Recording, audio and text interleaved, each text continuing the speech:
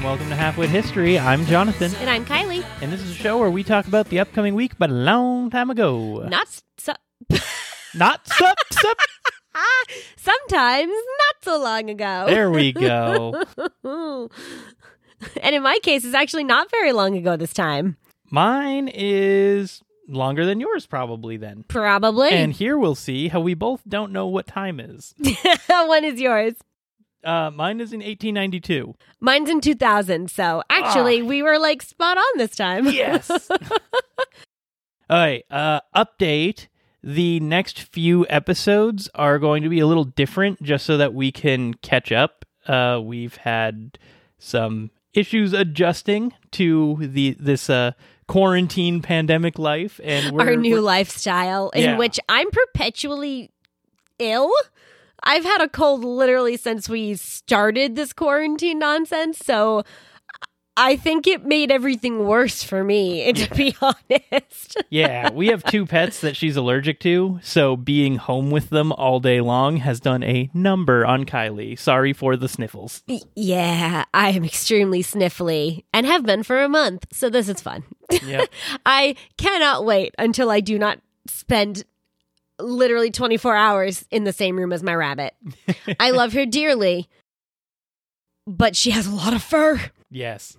And she's shedding now, so that's great. And I've been deemed essential at my company, so my life hasn't changed that much. It's just a little bit more stressful. And I'm a lot more excited when he walks in the door. Yeah, she gets home, she's like, "It's time to take Bilbo for a walk." And I'm like, "Are you sure it's not time to take Kylie for a walk?" It is time to take Kylie for a walk. Kylie needs a walk. Okay, so what we're going to do the next few episodes until we catch back up to the, so we're actually a This Week in History show again, is next week you'll just be hearing a story from Kylie. The week after that will be just me. Actually, for the weeks of the events that we're talking about, we're going to switch off to just one of us. So the episodes will be a little bit shorter. Yep. Some people may like that. I don't know. Well, some of the episodes may be a little bit shorter. I may take this as a license to go deep. That's true. We'll see how that goes. So, basically, we'll just be working on separate episodes until we catch up to actually this week. And because of that, we'll also just post the episodes as they get edited rather than at a weekly time frame. So that should help our process a lot until we get back to a normal lifestyle. Yes, I don't know what's happened because I have all this time at home now, but I'm working. But there are a dog that constantly needs my attention. And then Jonathan comes home and I'm like, just get me out of this house. I cannot stand it anymore. Yeah. So it's definitely, I felt like I'd have so much extra time. And I feel like I have even less time than I did before. Yep.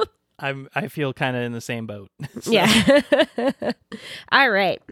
So I guess you get to go first. Yeah, since I'm going first, we'll use this as a time to shout out our friend Ashley, who's been picking out topics for us. Yes. And I figure as a thank you to that, we'll finally do one of the topics that she's exclamation mark, need to do this. Begging, just please. Yep. Kind of constant, so we figured we'll entertain it this time. Yes.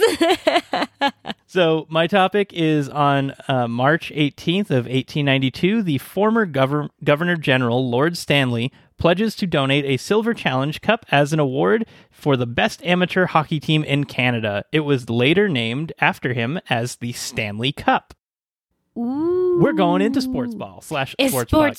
Yeah, yep. No balls involved in this one, just sports buck. Just sports buck. So, Frederick Arthur Stanley was born on January 15th of 1841 in London, England. Frederick was the youngest son of the 14th Earl of Derby, Edward Smith Stanley, who served as the British Prime Minister in 1852, 1858, 1859, 1866, 1867, and 1869. Well then. Yep, he, I think, currently holds the most individual time serving as Prime Minister with people in between him. I mean, I feel like that would be hard to beat. Yep. That's a lot. Yeah, it was 3 individual times over X amount of years or something like that. Yeah. Wow. Actually 4, because it's 52, 58. So it's 52, 58 and 59, 66 and 67, and then 69. Jeez. Yep. Busy boy. Yes. So by being born to an earl, Frederick was immediately endowed with a lordship. So he was Lord Stanley right from the get-go. If only we all could have that. Yeah. So Lord Stanley originally chose to serve in the Grenadier Guards, but quickly decided that that wasn't the life for him and that he would prefer to be in politics, so going from a military school to politics. In politics, he served as a member of Parliament for Preston, North Lancashire, and Blackpool, and was appointed the Lord of Admiralty and later the Secretary of State of War, the Secretary of State for the Colonies, and President of the Board of Trade. Fun. Yeah, dude got right into politics and did a lot. Dove right on in head first. Or at least had a lot of titles. I don't know how much he actually did in those roles. That's a fair question. So eventually he was selected by Queen Victoria to serve as the Governor General of Canada on May 1st of 1888. Once given this title, he and most of his family would travel across the Atlantic Ocean to live in Canada. He brought with him his wife Constance, his sons Edward, Victor, and William, and his daughter Isabel. Stanley had 4 other sons who stayed in England, named Arthur, Ferdinand, George, and Algernon. Wait, whoa. Yep. What a name. That's the first time I've ever heard that name. We have totally normal William, and we have totally normal names like William, and what was another one? Arthur, George, and then Algernon. All right. And there's 8 of them, so that's far too many kids. Right, that. What was he going through in his life, a midlife crisis, that at that point in having a kid, he was like, oh, this one's going to have a weird name. Technically, he also had 2 other children, but they died in very young infancy. Ah, gotcha. Yep. So he had 10. Right, but yeah. So my burning question is, what happened to you to give that child a weird name? Poor Algernon. I think Algernon was the youngest as well. Oh, poor buddy. Yeah. So Stanley and his family spent a significant amount of time traveling Canada. They loved the landscapes, traveling in the new Canadian Pacific Railway, talking with people, both Canadian and First Nations or Indigenous people. And Lord Stanley loved fishing and would participate in the sport as frequently as he could. But on February 4th of 1889, Stanley would go to the Montreal Winter Carnival, and this would be the first time that they watched a game of hockey with their son Edward and daughter Isabel. After returning to the governor's office with their father in Rideau Hall, the 2 children explained with fervor and excitement the details of the game that they just witnessed. Edward would start organizing games to be played between other government employees, and Isabel started playing in amateur games herself, eventually getting an ice rink built at Rideau Hall. Isabel's passion for the game is a significant part of what drove the family to become passionate themselves. Isabel was also one of the first female hockey players ever documented in 1899. Wow. And is largely responsible for it also becoming a popular women's sport. Good for you, Isabel. Yeah. During the victory celebrations of one hockey game on March 18th of 1892, Stanley drafted a letter explaining the first idea of a Challengers Cup to be awarded. The letter stated, "I have for some time been thinking that it would be a good thing if there were a Challenge Cup which should be held from year to year by the champion hockey team in the Dominion of Canada. There does not appear to be any such outward sign of a championship at present, and considering the general interest which matches now elicit, the importance of having the game played fairly and under rules generally recognized, I am willing to give a cup which shall be held from year to year by the winning team. I am not quite certain that the present regulations governing the arrangement of matches give entire satisfaction, and it would be worth considering whether they could not be arranged so that each team could play once at home and once in a place where their opponents hail from." Stanley went out and bought a silver punch bowl from G.R. Collis and Company, now known as Boodle and Dunthorne Jewelers. I'm not sure that's an upgrade on the name. Boodle and Dunthorne. He bought it for about $1,385 in today's money. Engraved on one side was Dominion Hockey Cup Challenge, and on the other was engraved From Stanley of Preston. The name Stanley Cup was given to it as early as May 1st of 1893, when the Ottawa Journal used the name as its title. Sadly, he never got to see a single Stanley Cup championship. On July 15th of 1893, he was forced to return to England, for his older brother, the 15th Earl of Derby, had passed away that April, and Stanley succeeded him as the 16th Earl of Derby. So, let's get into some fun facts about the Stanley Cup itself, or else my section would be very short. So, first up, there are actually 3 Stanley Cups. The first cup is known as the Dominion Hockey Challenge Cup and was first awarded in 1892 and was given to the champions until 1963. This version was also known as the Stovepipe Cup because as teams won and their names were engraved on the trophy, eventually there was no more room for engraving. This led teams to buy new bands to place underneath the cup to add more room for engraving. It eventually got so tall that it looked like an exhaust of a stove. This started the tradition of removing a band each time a new band was added, and the old band would get sent to the Hockey Hall of Fame for storage. Okay, I mean, I get that. Yeah. In 1963, people started to worry about the condition of the original bowl that was donated by Lord Stanley. It seemed to be getting really brittle. A new cup was commissioned and actually kept a secret for 3 years before it was revealed that the cups had been swapped out. Oh, so they made it look like the other one then. Yeah, it was as identical as it could be. I think it had a stamp or like another engraving on the bottom of the cup that can distinguish the original to this one. Nice.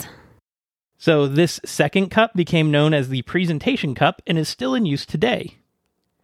The third cup is the Permanent Cup and was created in Montreal in 1993 to use as a stand-in when the Presentation Cup was with a team and not at the Hockey Hall of Fame. Another tidbit is that the cup was not always hoisted overhead by the captain of the winning team. In fact, the cup wasn't even presented on ice until 1932 when the Toronto Maple Leafs would win, and it wouldn't become common practice until all the way in 1950 when the captain of the Detroit Red Wings received the cup and did a lap on the ice to show the cup to all the fans. Since then, the tradition of the captain receiving and hoisting the cup has rarely been broken.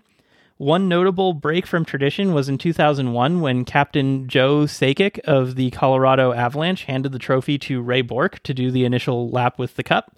This was notable because Bourque had never won the cup before, but was a highly skilled player, and he was retiring from hockey that year after 22 years of play. Aw, that's really nice. Yeah.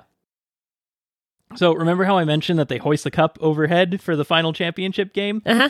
The cup weighs 34.5 pounds and has a fixed height of 35.25 inches tall, or almost 3 feet or a meter. So almost me. Yeah, it is. It's a Bilbo length. It's a Bilbo length-sized cup. Yeah. That weighs just about as much as Bilbo. Yeah. So imagine after Yikes. like having a long, grueling championship series back to back to back and having to hoist Bilbo over your head and do yet another lap around the rink. Can they use both hands? Yeah. Okay, well, I guess that would help. I don't know. But still, I never realized how heavy that thing was. That's a hefty cup, guys. Yeah. So, as most prestigious awards go, it is not free from some drama. The most notable example of this is Peter Pocklington, who is the owner of the Edmonton Oilers, who were the champions in 1988, had his name removed by a series of X's by the official engraver of the cup. This was done because Peter decided to trade away what would become one of the greatest players of all time, Wayne Gretzky, to the Los Angeles Kings less than a year after winning the cup. Woof. And Peter, not only that, like people feel like it was a disgrace because Peter Pocklington did this entirely for money. He got $15 million in cash for trading Gretzky, and he did this just because his other business investments were not doing as well as he planned. Rude. So he took all of that money and used it on other things.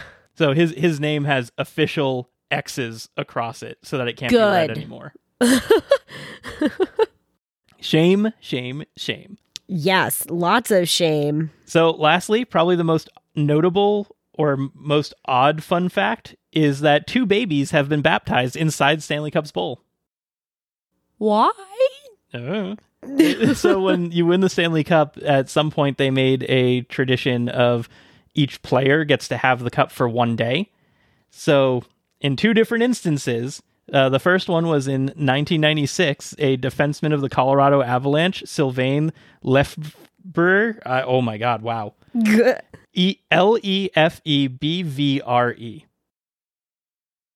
Yeah, I don't even want to try. Sure, I don't know. I'm sorry, Sylvain. He had his daughter baptized in the bowl. And the second time was in 2008. The Detroit Red Wings left wing, Thomas Holstrom, brought it back to Sweden to baptize his cousin.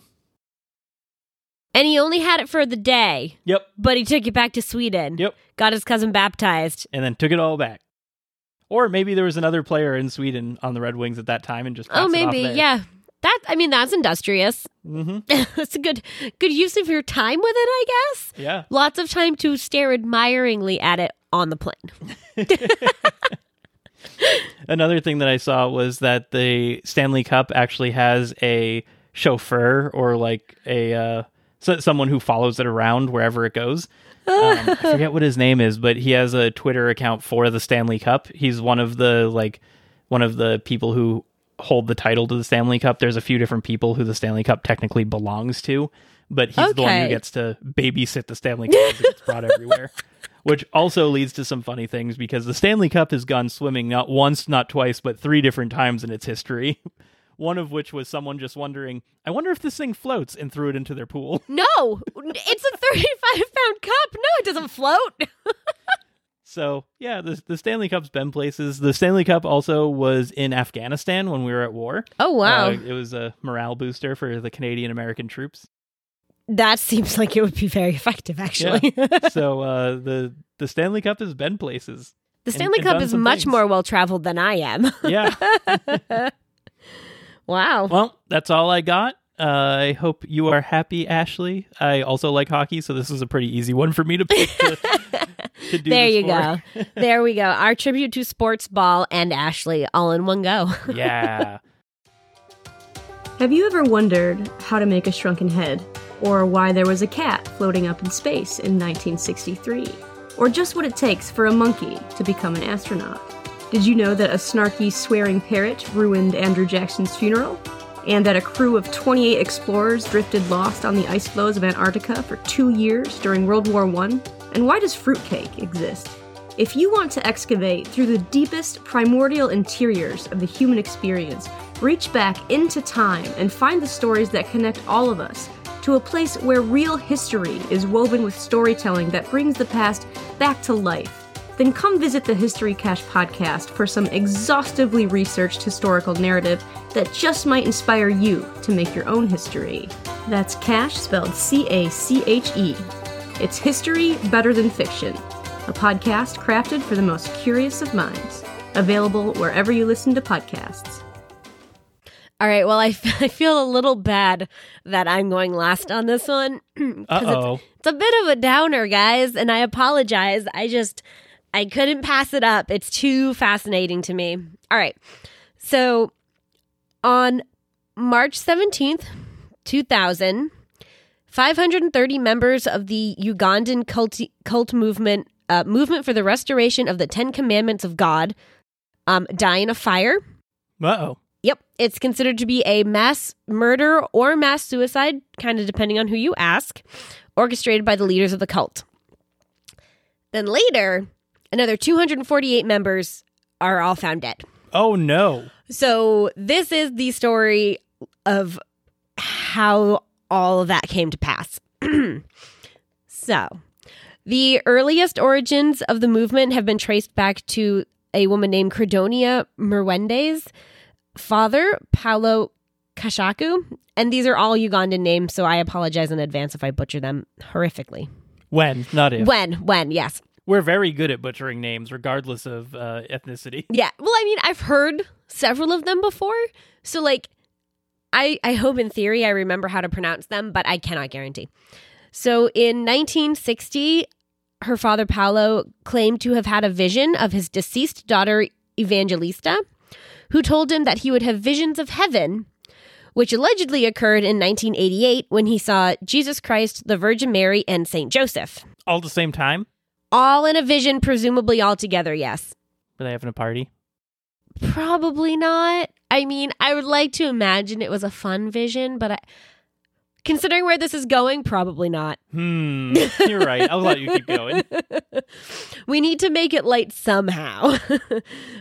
So Paulo instructed Credonia to spread the message across Uganda on the orders of the Virgin Mary. this message of his vision, I suppose. Yeah. So in 1989, Credonia met Joseph Kibwetere, who claimed to have had a vision of the Virgin Mary in 1984, so several years before her father. Credonia likewise claimed to have also had visions of the Virgin Mary, and they took advantage of the climate of fear in Uganda at the time and formed the Movement for the Restoration of the Ten Commandments of God, with the mission to spread the Virgin's message about the apocalypse. Fun, because what is a cult without the coming apocalypse? So the group grew rapidly and attracted several defrocked Catholic priests and nuns who worked as theologians, rationalizing messages from the leadership, including the excommunicated priests Paul Ikazire and Dominic Kataribabo. That's the one I have the hardest time with, to be honest. So defrocked means like you used to be a priest and then the church said, nope, get out, kind of deal. Defrocked is a great word. It really is. It's a wonderful word, defrocked. So with the addition of Dominic Kataribabo, the sect gained influence. Dominic was a respected and popular priest who had a PhD from a university in the United States. It was Loyola Marymount University, for anyone who was curious. I did some digging. By the late 1990s, the church had grown into a thriving community set in pineapple and banana plantations, where members lived communally on land bought by pooling their assets, which they were required to sell when they joined the movement. Because that's not sketchy. Not a cult at all. Nope. Absolutely a cult. You're in a cult.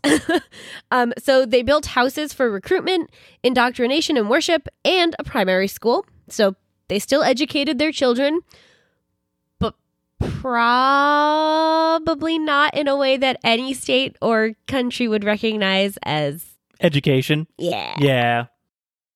Anyway, Credonia claimed to have received messages from the Virgin Mary through a hidden telephone system that communicated through everyday objects. Mary had 5G in 2000? Apparently. Wow. I know. It's better than we have now. So one of these messages Credonia supposedly received revealed that the apocalypse would happen in the year 2000. Remember the Y2K panic? Yeah. Yeah. Taking advantage of everyone else already being on edge. Great. In 1992, the group was ordered out of the Rashamare village by the village elders, which is where Joseph Kibwetere's home was. So they had kind of all gathered in his area and like kind of started to expand from there. And then basically the people in the town were like, we don't like where this is going. You need to leave, and like kick them out. Yeah. So they moved to the Kanungu district, where Credonia's father offered an extensive property for their use. They settled on a magnificent plot of fertile hillside land, and the cult set about spreading its message chiefly through a 163-page manifesto titled A Timely Message from Heaven, The End of the Present Times. Lots of time. Yep, so cheery. Much of the book is devoted to the revelations that Mr. Kibwetere and other cult leaders said they had received. The volume contains dark prophecies of famine and war, rivers of blood, rivers turning to blood, and of food turning to poison. It enumerates the problems that would be visited on particular countries. An example is Mozambique will be destroyed by its own machinery, and Japan will have rain falling for as long as my father wants. Presumably my father is God, I think. Who says he just doesn't want a light sprinkle? Well, I mean... Maybe that one came true. Rain falling could be interpreted as a light sprinkle or a drizzle. It's true. So, maybe who knows? they're going through a drought. That one could have come true. Maybe. Who knows? So, with Mr. Kibwetere as the chief preacher, the cult took hold. However, in 1994, Paul Ikazire left the sect, taking with him approximately 70 of their members. But this apparently didn't hurt their numbers too much, because according to the filing with the government, the movement's membership was listed at nearly 5,000 people in 1997. It's pretty big. Yeah, that's pretty substantial. And again, at this time in Uganda, like there were a lot of like religious uprisings and a lot of like small cults and stuff like this popping up. And there was just this like divergence between like the government and religion, and it just kind of expanded very rapidly. And there was a lot of turmoil, like both politically and socially. So like people latched on to, this group that made them feel safe and comfortable and belong. And it just kind of got out. It like, honestly, it seems like it just got out of hand, which is really unfortunate because that seems to be how a lot of cults spring up. Yeah. All right. So, in 1998, the Ugandan press reported that the movement had been shut down for unsanitary conditions, use of child labor, and possibly kidnapping children. Uh-oh. But for some reason, it was allowed to reopen. Cool. Unknown. Or it shut down and then kind of like sprung up on it again somehow and like flew under the radar. So with the new year looming, activity by the movement members became frenzied. Their leaders urged them to confess their sins in preparation for the end. In 1999, the state-owned New Vision newspaper ran an interview with a teenage member. He said, quote, "The world ends next year. There is no time to waste. Some of our leaders talk directly to God. Any minute from now, when the end comes, every believer who will be an as yet undisclosed spot will be saved." So they thought that there was this one specific place where you could go, and if you were a believer, you would be spared. And that becomes sort of relevant later. I feel like with your introduction of the topic, I can see where that place may be. Yes. Well, I definitely felt like I needed to be like upfront about what this topic was going to be. I didn't want to like lead up to it and have people be like, oh, like 900 people died. Yeah. Okay. Yeah. So I was like, this is going to need to be honest from the get-go. Because, sometimes I try to like have fun going into it. And I was like, not today. All right. So clothes and cattle were sold cheaply. Past members were re-recruited and all work in the field ceased. However, January 1st, 2000 passed without the advent of the apocalypse. And of course, the movement began to unravel. Weird how that happens. Yeah. Understandably, members had a lot of questions, and predictably, the leaders didn't have any answers. Ugandan police believe that some members who had been required to sell their possessions and turn over the money to the movement may have rebelled and demanded a return of their money. What happened next is believed to have been orchestrated by the leaders of the sect in response to this crisis within their ranks. So another date was immediately predicted for the end of the world. March 17th, 2000 was the new apocalypse. A doomsday they said would come, quote, with ceremony and finality. And that was according to a New York Times article.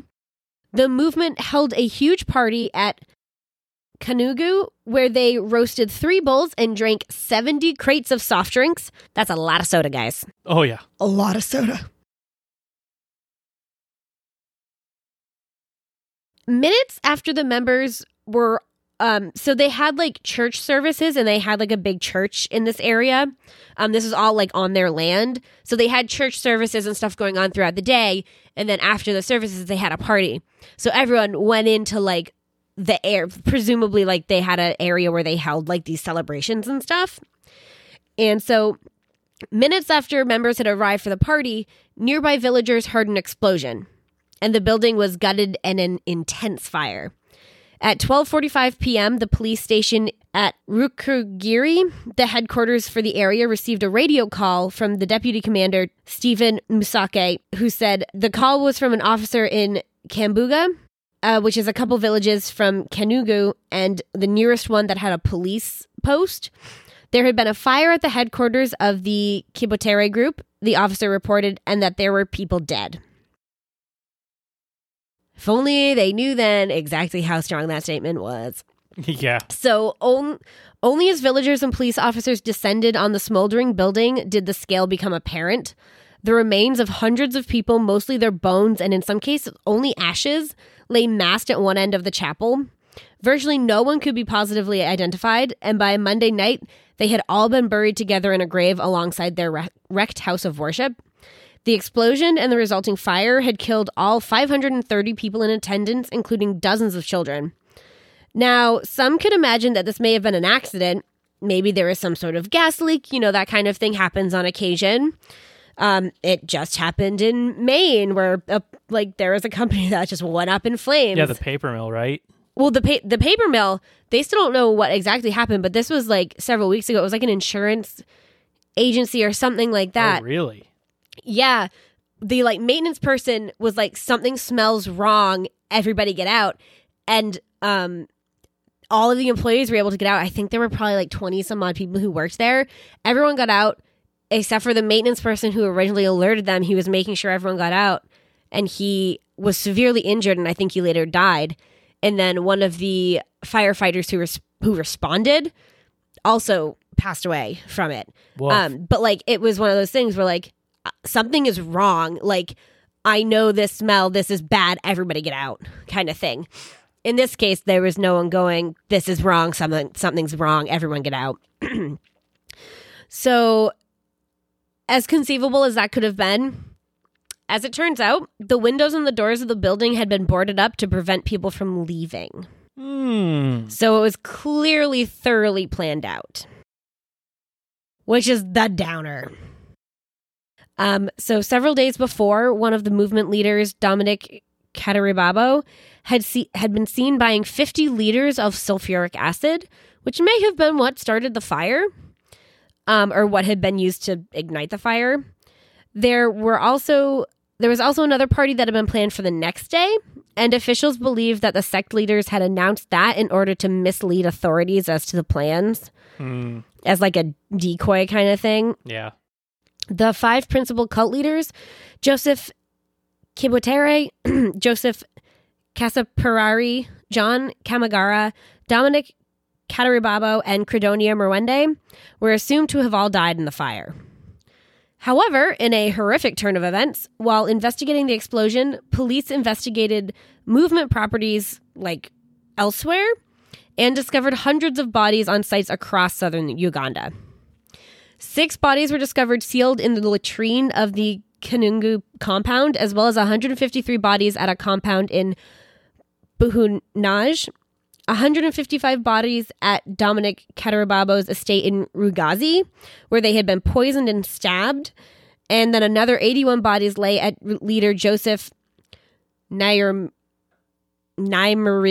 farm.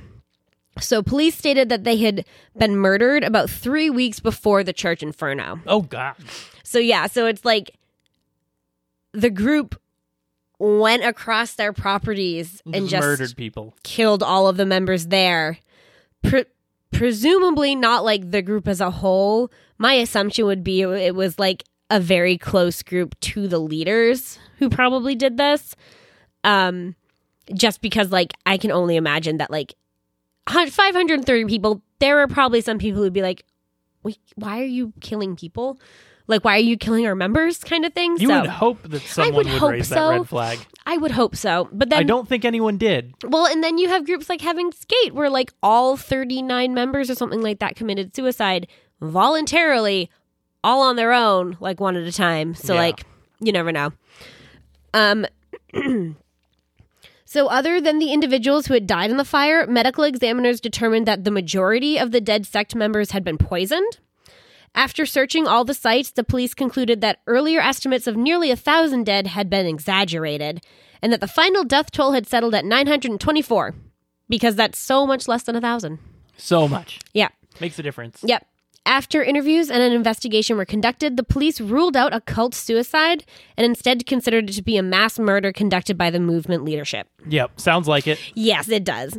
So they believe that the failure of the Doomsday Prophecy led to a revolt in the ranks of the sect, and the leaders set a new date with a plan to eliminate their followers. The discoveries of the bodies at other sites, the fact that the church had been boarded up, and the presence of incendiaries and the possible disappearance of sect leaders all point to this theory. Additionally, witnesses said that the movement leadership had never spoken of mass suicide when preparing members for the end of the world. Because presumably if the world ends, you wouldn't have to commit suicide. Right. It would just be the end. Yeah, you would just go. Right. So a survivor recalled meeting a devout member of the cult with nails and a hammer who was walking away after he had left the cult. And it's believed that he may have been the one to shut the windows and doors with nails to prevent people from escaping. Absolutely, there was no follow-up on this. I have absolutely no idea if that story was substantiated or if looked into. So unfortunately, I don't actually know about that. It was just someone reported that. Yeah. So the Ugandan government responded with condemnation. President Yoweri Museveni called the event a, quote, mass murder by these priests for monetary gain. And the vice president, Dr. Speciosa Wandira Kazibwe, said, quote, these were callously well-orchestrated mass murders perpetrated by a network of diabolic, malevolent criminals masquerading as religious people. So in an unsurprising turn of events, despite the original assumption that all 5 leaders had died in the fire, the police now believe that Joseph Kibotere and Credonia Murwende were still alive and had issued an international warrant for their arrest. And as far as I can tell, Father Dominic Katarababo was the only leader whose body was positively identified after the fire. So theoretically, there are 4 of them who could be out there somewhere. That's crazy. Yeah. But it does seem to me especially from all of the other stuff that I read that I didn't include in here, it definitely seems like Credonia and Joseph Kibotere were the head masterminds. He was the forefront of it. And then Credonia was the mastermind behind everything. Yep. So the other leaders, I think, were probably not informed of this. This is just me theorizing at this point. Yeah. It feels to me very much like they were probably the ones who were in charge, and the rest they were probably they may have known or suspected, but it very much seems to me like one of those things where the more people who know about something, the more it gets out. Yeah. So if it was just them who knew about it, they could pull it off. But I feel like it would have been a lot harder if all of the leaders had really known. Right. So it's hard to tell. It's also better to get some... Wow, Jordan. Yeah. It's also... I would imagine if you're trying to pull off something like this and you have a bunch of cult people who are already falling in line with everything that you're doing, you would want some people at the top who are also not aware of what's going on. Because right. It makes it very easy to play into... Yeah, exactly. That way. Yeah.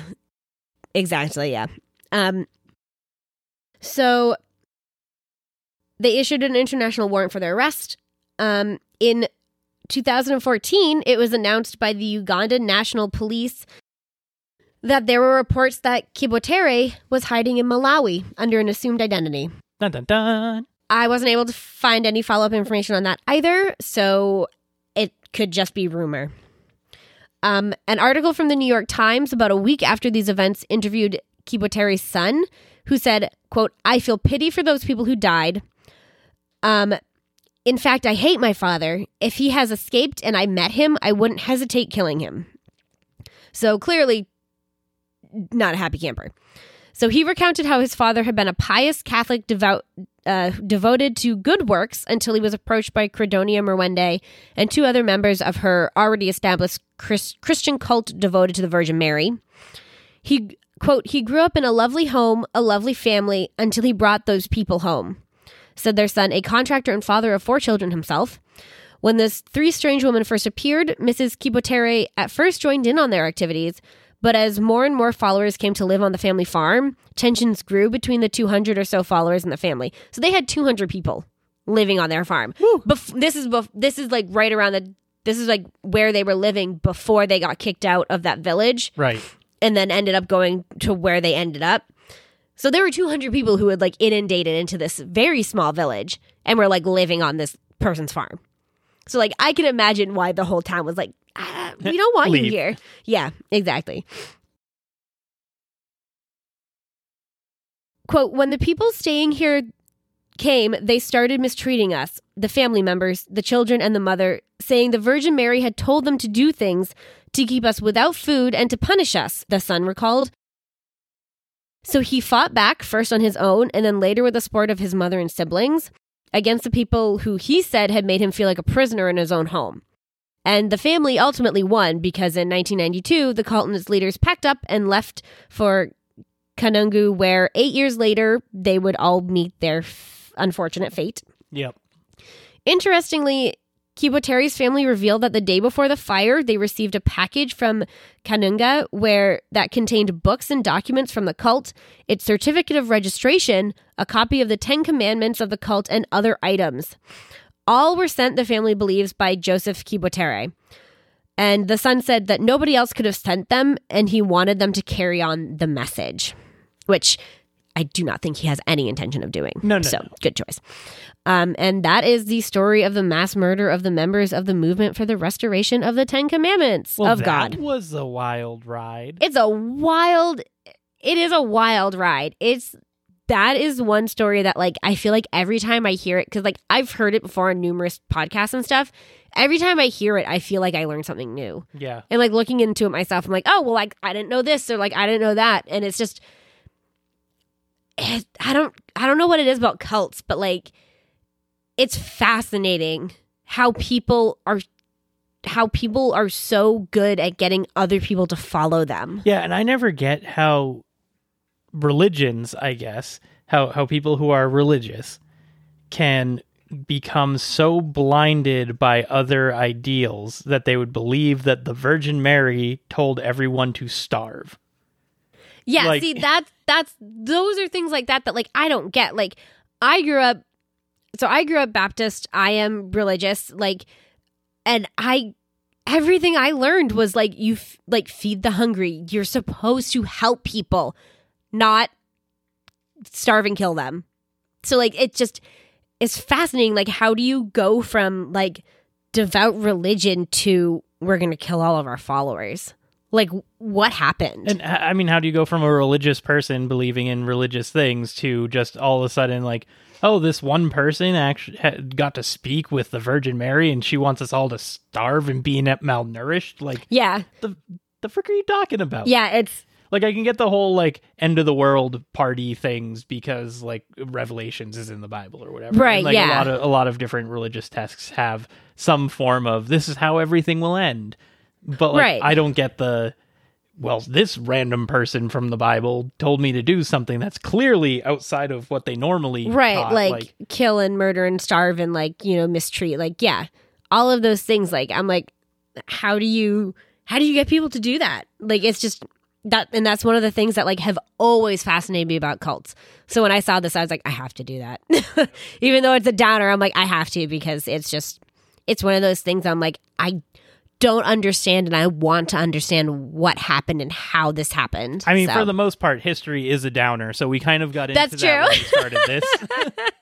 That is very true. There is a lot of history that is just downhill. Okay, are we ready for call to action? I am ready. Okay, so thanks for listening. You guys can find us on Facebook and Twitter at Halfwit History. You can shoot us an email at halfwitpod@gmail.com. Yeah, if you guys have any suggestions, recommendations, topic ideas, we would love to hear from you. We'd love to hear from you for anything, just to say hi, but any suggestions about what you want to hear about would be great. Yeah, and if you're listening to this in the month of April during this great pandemic that we're experiencing, we have a page on Podchaser, which is trying to market itself as the IMDb of podcasts. And currently, they're donating to Meals on Wheels for every rating and review that is given on their platform. Yeah, so we would super appreciate any ratings or reviews, but specifically through there so that, you know, we can try and help how we can. Yeah, and they're also doubling any donation or any rate and review donations if the podcast themselves responds to the ratings and reviews, which I will definitely be doing. So. We will be very responsive. Yes. So you can also find us on Ko-Fi. So it's ko-fi.com/halfwit history. It's essentially just a tip jar. So if you like what we do and want to throw us a few bucks, I think it's right now it's $3 is the minimum that you can send us, which is a coffee. Yeah, Ko-Fi coffee. Yeah, Go figure. However you're supposed to say it. It's probably supposed to be coffee. Oh, I don't know. Yeah. I like Ko-Fi. It sounds like more fun. Yeah, and if we get enough donations on there where there's like a gold program through Ko-Fi as well, so we'll open up for like subscriptions and we can change our minimum donation lower is what we'll probably end up doing. Yeah. Change it to like $1. So yeah. Cool. Thank you to the Fishermen for the use of our theme song, Another Day. You can find a link to them in our show notes. Go check him out. He has a lot of cool stuff out there. Yeah, and this week our promo was for the History Cache. Kristen is awesome. If you hear any of these promos and we don't directly call them out, we also have links to their shows in our show notes as well. Yep. Are we ready for fun facts? I'm so ready for a fun fact. What you got? Oh God, I have too many. Oh, okay, here we go. So this is a little bit of a judgment call on me. Or from me, I guess. So March 16th, 1995, Mississippi formally ratifies the 13th Amendment, becoming the last state to approve the abolition of slavery. The 13th Amendment was officially ratified in 1869, so you are over a century late, Mississippi. Oh, good job. Okay, I will do... On March 18th of 1990, the largest art theft in U.S. history, 12 paintings, collectively worth about $500 million, are stolen from the Isabella Stewart Gardner Museum in Boston. Yes. We'll probably end up doing that one as an actual topic at some point. I almost did. The cult went out. But we went to school together, conjunctively, sandwiching the Isabella Stewart Gardner Museum. Yeah, I went to Wentworth and Kylie went to Simmons, and Isabella Stewart Gardner is the only thing that separates those literally two schools. Just smack dab in the middle. One side is Simmons, one side is Wentworth. So, okay. Well, as always, I've been your halfwit. And I'm your historian. And we hope you listen next week. Bye.